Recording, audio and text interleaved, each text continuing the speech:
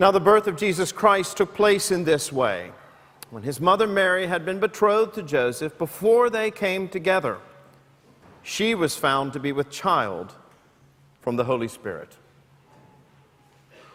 Every year, millions of Christians the world over celebrate the birth of Jesus Christ by following the example first set by the angels and singing. We sing songs, we sing hymns, and of course we sing carols. And one of the most famous of these Christmas carols is Joseph Moore's Silent Night. Originally composed in 1816 and now translated into more than 300 languages, it is perhaps the most popular and recognizable of all the Christmas songs.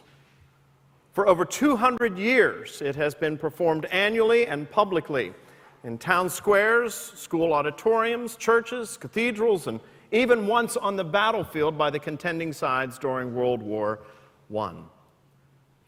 It has become a cherished staple of the holiday season, and many people would say that no Christmas celebration is complete without it. But you know, every time we sing the words of that old carol, as we will do here at St. Philip's in less than a week, we are doing much more than simply engaging in a warm and homely tradition. We are actually declaring one of the great truths and mysteries of the Christian faith, namely our belief that the Savior of the world was born of a virgin.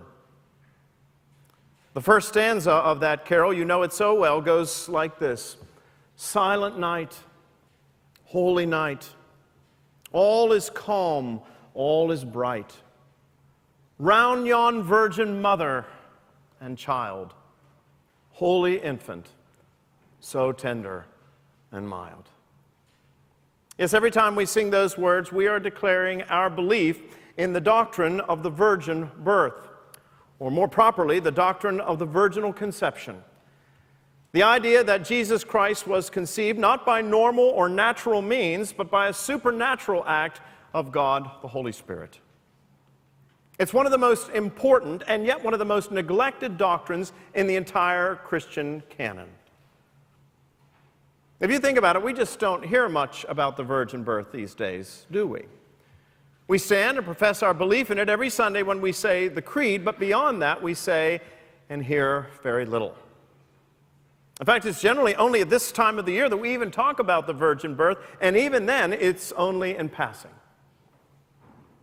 Now, yes, we talk about the circumstances leading up to the Lord's birth. We talk about the census that was ordered by Caesar Augustus, for example, that led Mary and Joseph to Bethlehem. And we talk about the deplorable conditions into which the Lord was born, the abject poverty of the manger.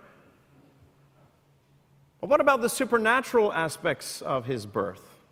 The idea that Jesus was conceived by the third person of the Trinity and born of the substance of the Virgin Mary, his mother.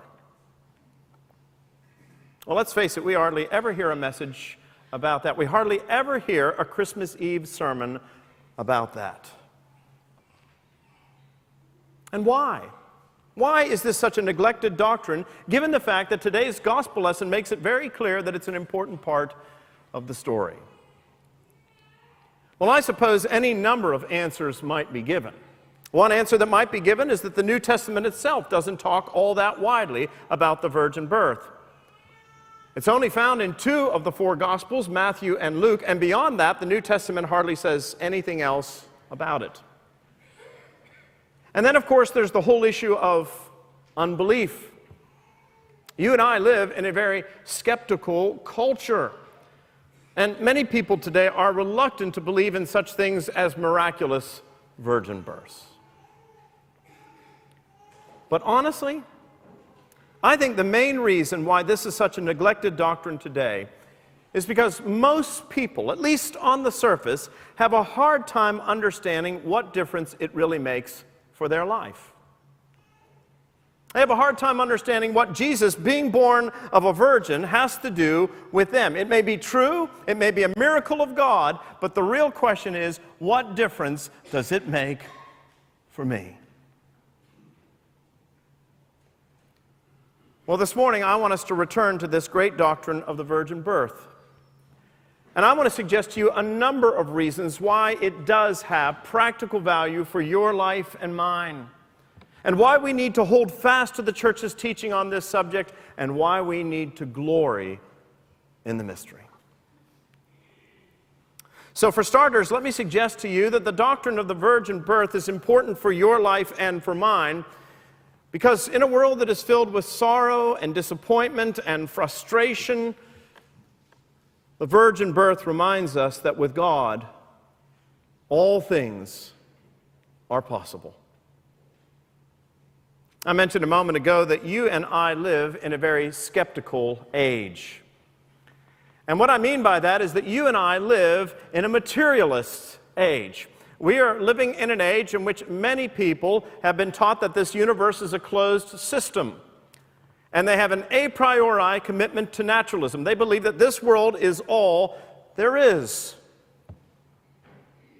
Carl Sagan, who was the host of the popular television series Cosmos back in the 1980s, used to end every episode of that series with these words: "The cosmos is all that is, or ever was, or ever will be." Now, as you all know, Carl Sagan was a scientist, but let me tell you something. That was not a scientific statement. That was a philosophical statement. That was a worldview statement. Sagan assumed that the cosmos is all there is. Well, Christianity offers a different worldview. Christianity suggests to us that no, this world is not all there is. The universe is not a closed system. There is, in fact, something, someone out there beyond what we can see. And that someone is God, the creator of the heavens and the earth. Moreover, Christianity holds that the Creator God is deeply concerned for His creation. And He has acted on our behalf for our salvation in history. And that nothing whatsoever can thwart His plans or His purposes. And the virgin birth is a powerful testimony to this claim. You know, I love the simplicity and the honesty with which the Gospels of Matthew and Luke tell the story of Jesus' birth. We sometimes get into our mind that those who lived a long time ago, those who lived in the distant past in the first century, people like Mary and Joseph, were somehow very ignorant people. That they were gullible, that they were willing to believe in everything, fairies down the well, and that sort of thing. But that's not the impression you get when you read through these biblical accounts.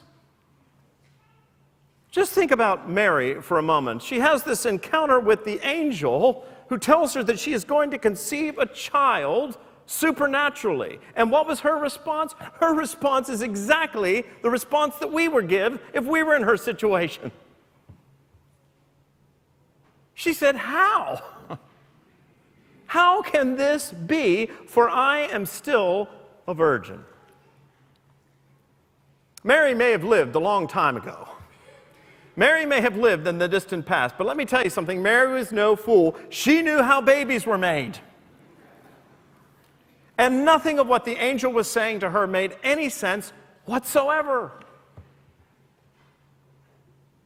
And so the angel had to go on and explain it to her. You'll find the explanation in Luke chapter 1. "And the angel answered her, 'The Holy Spirit will come upon you, and the power of the Most High will overshadow you. Therefore, the child to be born will be called Holy, the Son of God.'"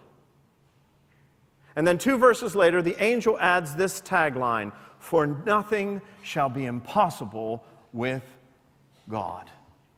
Well, there it is. See, if this universe is not all there is, if there is a God out there who created all things,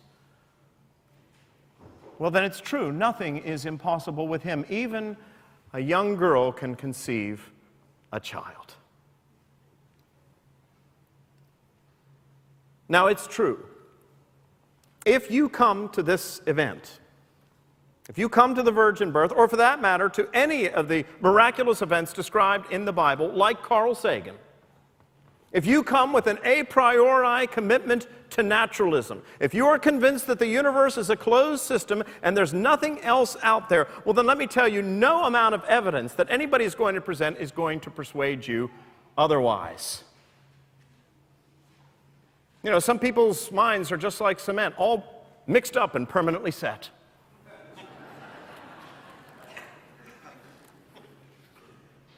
C.S. Lewis made this point in his book, Miracles. He said, I have known only one person in my life who claimed to have seen a ghost. It was a woman. And the interesting thing is that she disbelieved in the immortality of the soul before seeing the ghost, and still disbelieves after having seen it. She thinks it was a hallucination. Lewis goes on, this is the first thing to get clear in talking about miracles. Whatever experiences we may have, we shall not regard them as miraculous if we already hold to a philosophy, a worldview, which excludes the supernatural. Lewis's point is well taken, isn't it? If you come to this event already convinced that miracles cannot take place, well then even if you were to witness one, say the parting of the Red Sea or the raising of someone from the dead or a virgin birth, you still wouldn't believe it.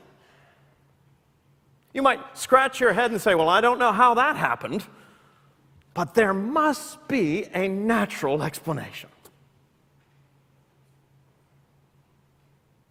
But on the other hand, if you come with an open mind, if you come doing what the Apostle Paul encourages us to do in Romans chapter 1, that is to consider the evidence that God has made known in nature, in creation. If you consider the fine-tuning of the universe, the complexity of the human body, the laws that govern nature, then you will come away with the impression that no, this world is not all there is someone out there, and if that is true, well then let's face it, all things are possible. And my friends, that should be a great encouragement to you and to me, because as I said, we live in a world in which there are sorrows and frustrations and difficulties and challenges. And sometimes we cannot see the way forward. Mary didn't always see the way forward. Again, she said, how can this be?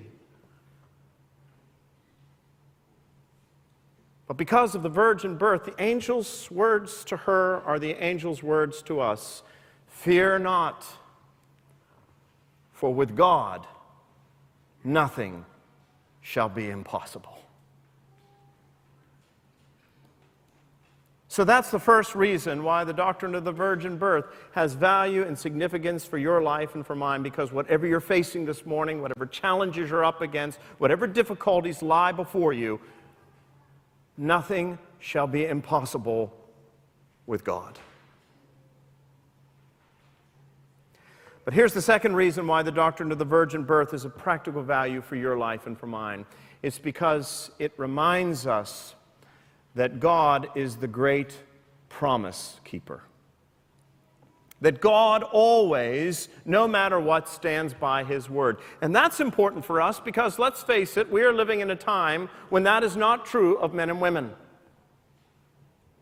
We live in an age in which contracts are broken, promises are shattered, and vows are easily discarded. This is why we're in such a litigious society. This is why the legal profession is so lucrative. Now, don't get the wrong impression. I'm not trying to beat up on the lawyers here this morning. Some of my best friends are lawyers. My eldest son is a lawyer. But let's face it. If everybody kept their promises, if everybody kept their word, there wouldn't be very much for the lawyers to do. But of course, the problem is that people don't keep their word, do they? They don't keep their promises. And the result is that you and I live in an age of distrust and wariness. But that is not the way it is with God. God always keeps His promises. The psalmist says, "Forever, O Lord, your word is firmly fixed in the heavens. Your faithfulness endures to all generations." Now, let me just say that in order for you to understand this next point that I'm going to make about God's faithfulness, you are going to have to pay close attention. Because, quite frankly, this is a bit of a mind bender. So, are you with me? 1,000 years before Jesus Christ was ever born in Bethlehem of Judea, over 1,000 years before he ever appeared on the scene, God made a promise to King David that one of his heirs, one of his blood descendants, would eventually sit on the throne and reign over the nation and establish a kingdom without end. And from that time on, the Jewish people looked forward with great anticipation to the coming of this long-promised, long-anticipated Davidic Messiah. But everybody also recognized that there was a potential problem. A problem that made the fulfillment of that promise, at least from a worldly, earthly point of view, impossible. And the problem had to do with one of King David's heirs. You see, when King David died, his son Solomon ascended the throne. And for several generations thereafter, it was the descendants of David through the line of Solomon that reigned over the nation. Until you get to about the 6th century BC.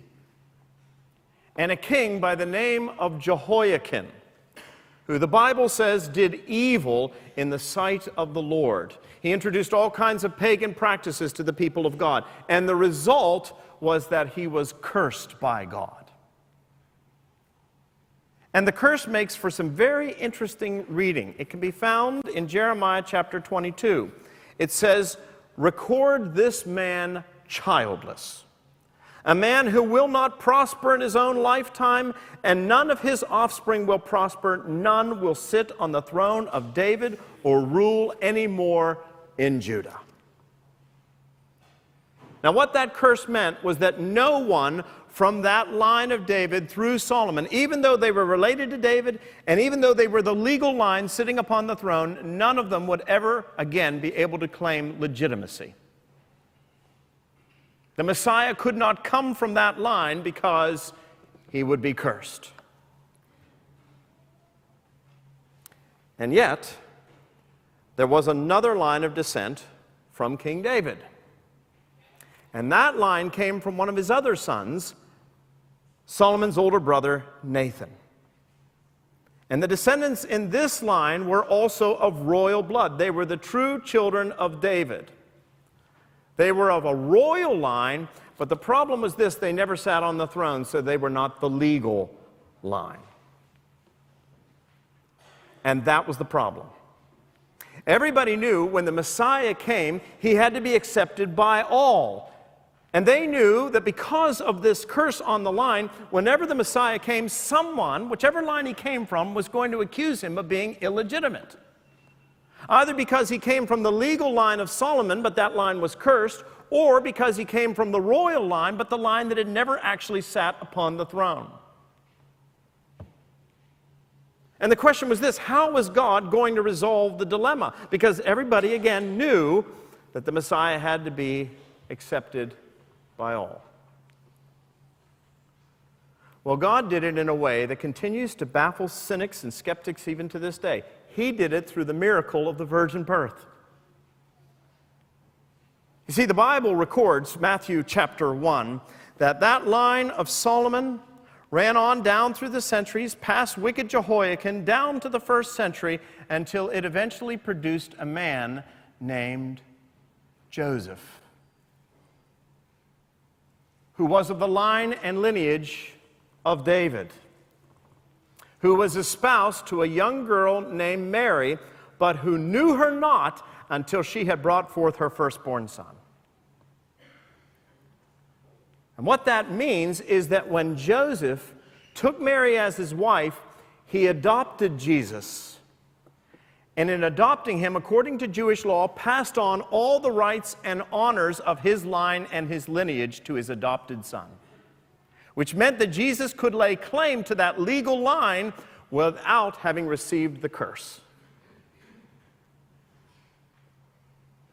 Now, somebody might say, well, that's very interesting, but God made a promise to David that it would be one of David's blood heirs that would be the true Messiah, and not simply an adopted heir. Well, what's interesting is that God thought of even that.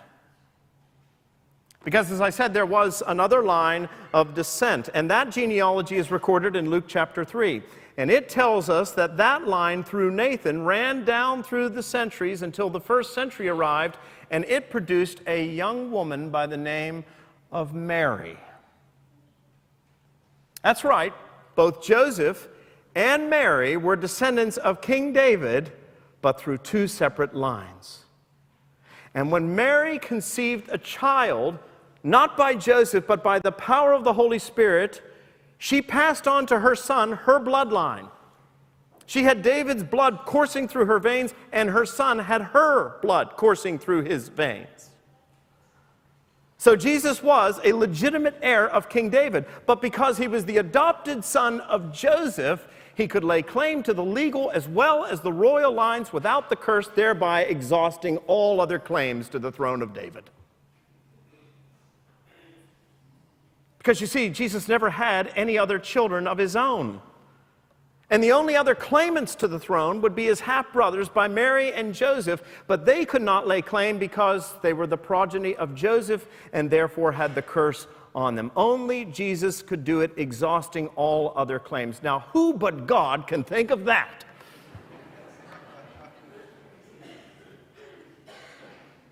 It boggles the mind. It boggles the mind that God made a promise to King David over 1,000 years before, and despite the wickedness of men, despite the passage of time, what appeared to be insurmountable obstacles, in spite of biology itself, God moved heaven and earth to keep his word. An unshakable, unbreakable promise. And that should be a great encouragement to you and to me.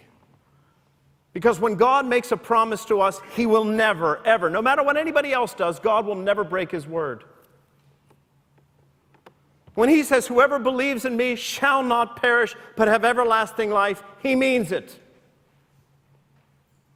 When he says, I will be with you always, even unto the ends of the earth, I will never leave you, I will never forsake you, he means it. When he says, nothing shall separate us from the love of God, neither height nor depth, neither angels nor principalities, neither things present nor things to come, nothing in all of creation, he means it. When he says, I go to prepare a place for you, and if I go, I will come again, that where I am, there you may be also, he means it. And when he says, all that the Father has given me shall come to me, and whoever comes to me I will in no way cast out, brothers and sisters, he means it. And the virgin birth is a powerful testimony to this truth, that God will never break his word.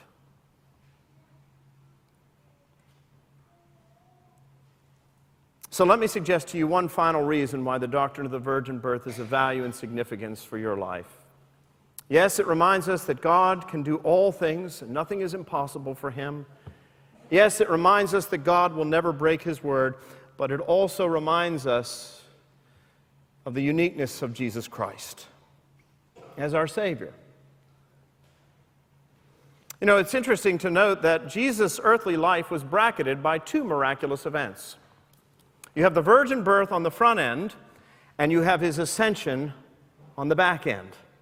Jesus Christ came into this life in a most unusual way, and he departed this world and this life in a most unusual way. As if God was highlighting this life and saying, this is one you don't want to miss. And that's exactly what today's gospel lesson is all about with Joseph and this encounter with the angel. We don't think very much about Joseph, do we?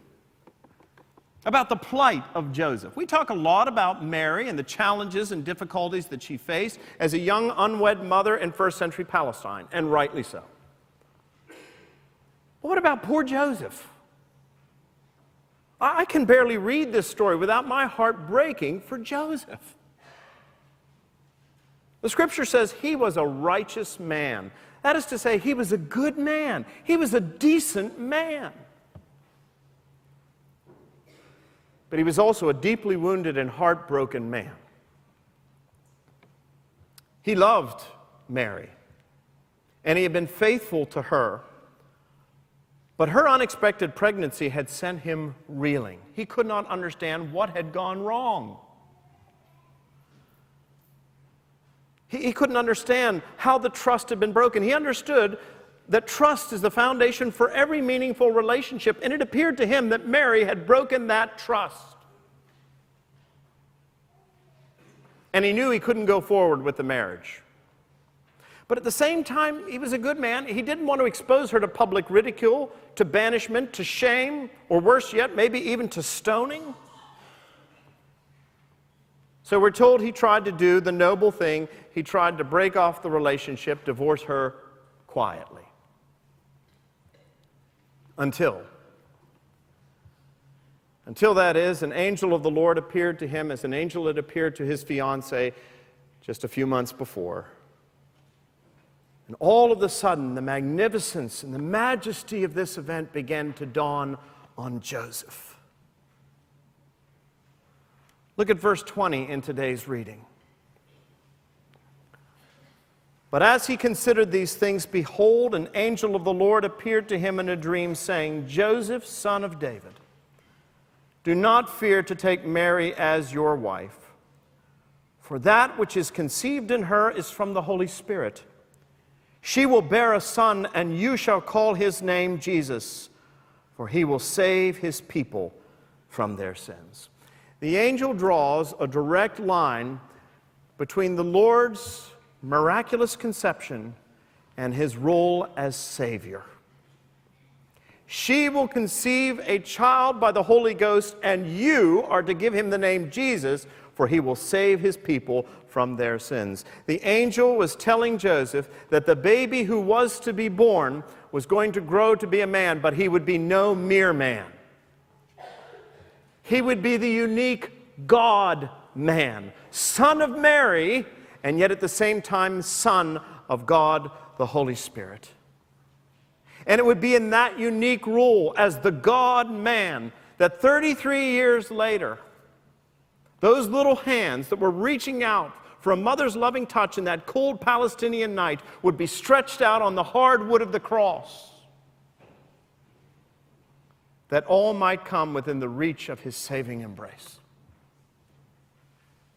As a man, Jesus Christ would pay the price that only man deserved to pay, but then as God rise triumphant from the grave, trampling down sin and death forevermore, saving his people from their sins.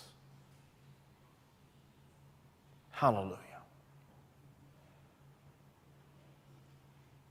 And so we ask the question, does the virgin birth have any value or significance for my life? You better believe it does. It reminds us that in this world filled with sorrow and disappointment, nothing shall be impossible with God. It reminds us in this culture of broken promises and shattered dreams that God always keeps his word. And it reminds us that there has come among us one who is both the Son of Man and the Son of God, the unique Savior of the world. And the only question is this: is he your Savior today?